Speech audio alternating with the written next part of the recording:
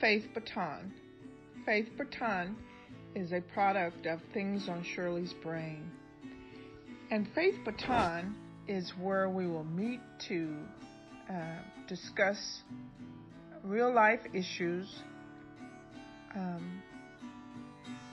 salvation, and Christ-centered living.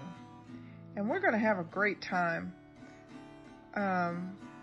We'll be discussing all things that pertain to faith, how and why we might want to receive, carry, and pass the faith baton. And we will be meeting once a week. Thank you, and we look forward to meeting with other faithers. Thanks.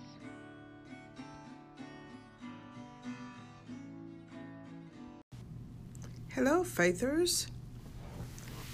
Good to be back with you. Today I want to talk a little bit about we would see Jesus. And then my question is, are you seeing Jesus?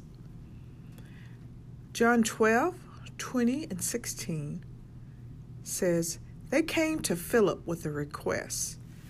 Sir, they said, we would like to see Jesus.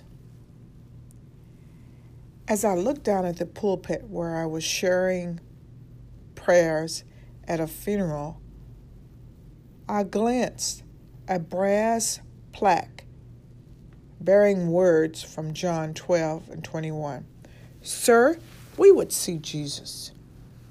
Yes, I thought, how fitting to consider how we saw Jesus in the woman we were celebrating with tears and smiles. Although she faced challenges and disappointments in her life, she never gave up her faith in Christ. And because God's Spirit lived in her, we could see Jesus. John's Gospel recounts how after John rose into Jerusalem, some Greeks approached Philip, one of the disciples, asking, Sir, we would like to see Jesus. They were probably curious about his healing and miracles, but as they weren't Jews, they weren't allowed in the inner courts of the temple. When their request was passed along to Jesus, he announced that his hour had not come to be glorified, and by that he meant that he would die for the sins of many. He would fulfill his mission to reach not only the Jews but the Gentiles. And now they would see Jesus. After Jesus died, he sent the Holy Spirit to dwell in his followers. Verses 14, 16 through 17. Though as we love and serve Jesus, we see him active in our lives. And amazingly, those around us too can see Jesus. So my question today is, in whom do you see Jesus? In what way do others see Jesus in you? I pray, Jesus, I'm humbled and amazed that you would come and live in me.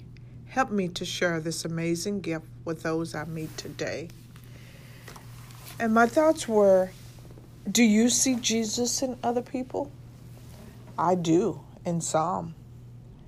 And I leave with the thought that wouldn't it be nice that others are seeing Jesus in me? And it moves me to be more Christ-like in our everyday walking. Remember, we're transforming our minds by the reading of the Word every day.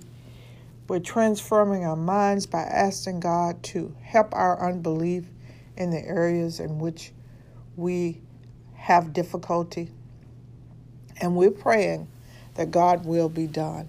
And especially praying for those who have not yet come into the kingdom, but wondering what must they do to be saved. And reminding them that all they have to do is call on the name of the Lord Jesus Christ and confess that they are a sinner in need of saving, and that they believe in the Lord and they verbalize that and they speak that with their mouth. And then the Bible says that you are saved. So I encourage you today, wherever you are in your faith, to continue walking and passing the baton of faith. All these things we ask and pray in your darling Son, Jesus' name. Amen.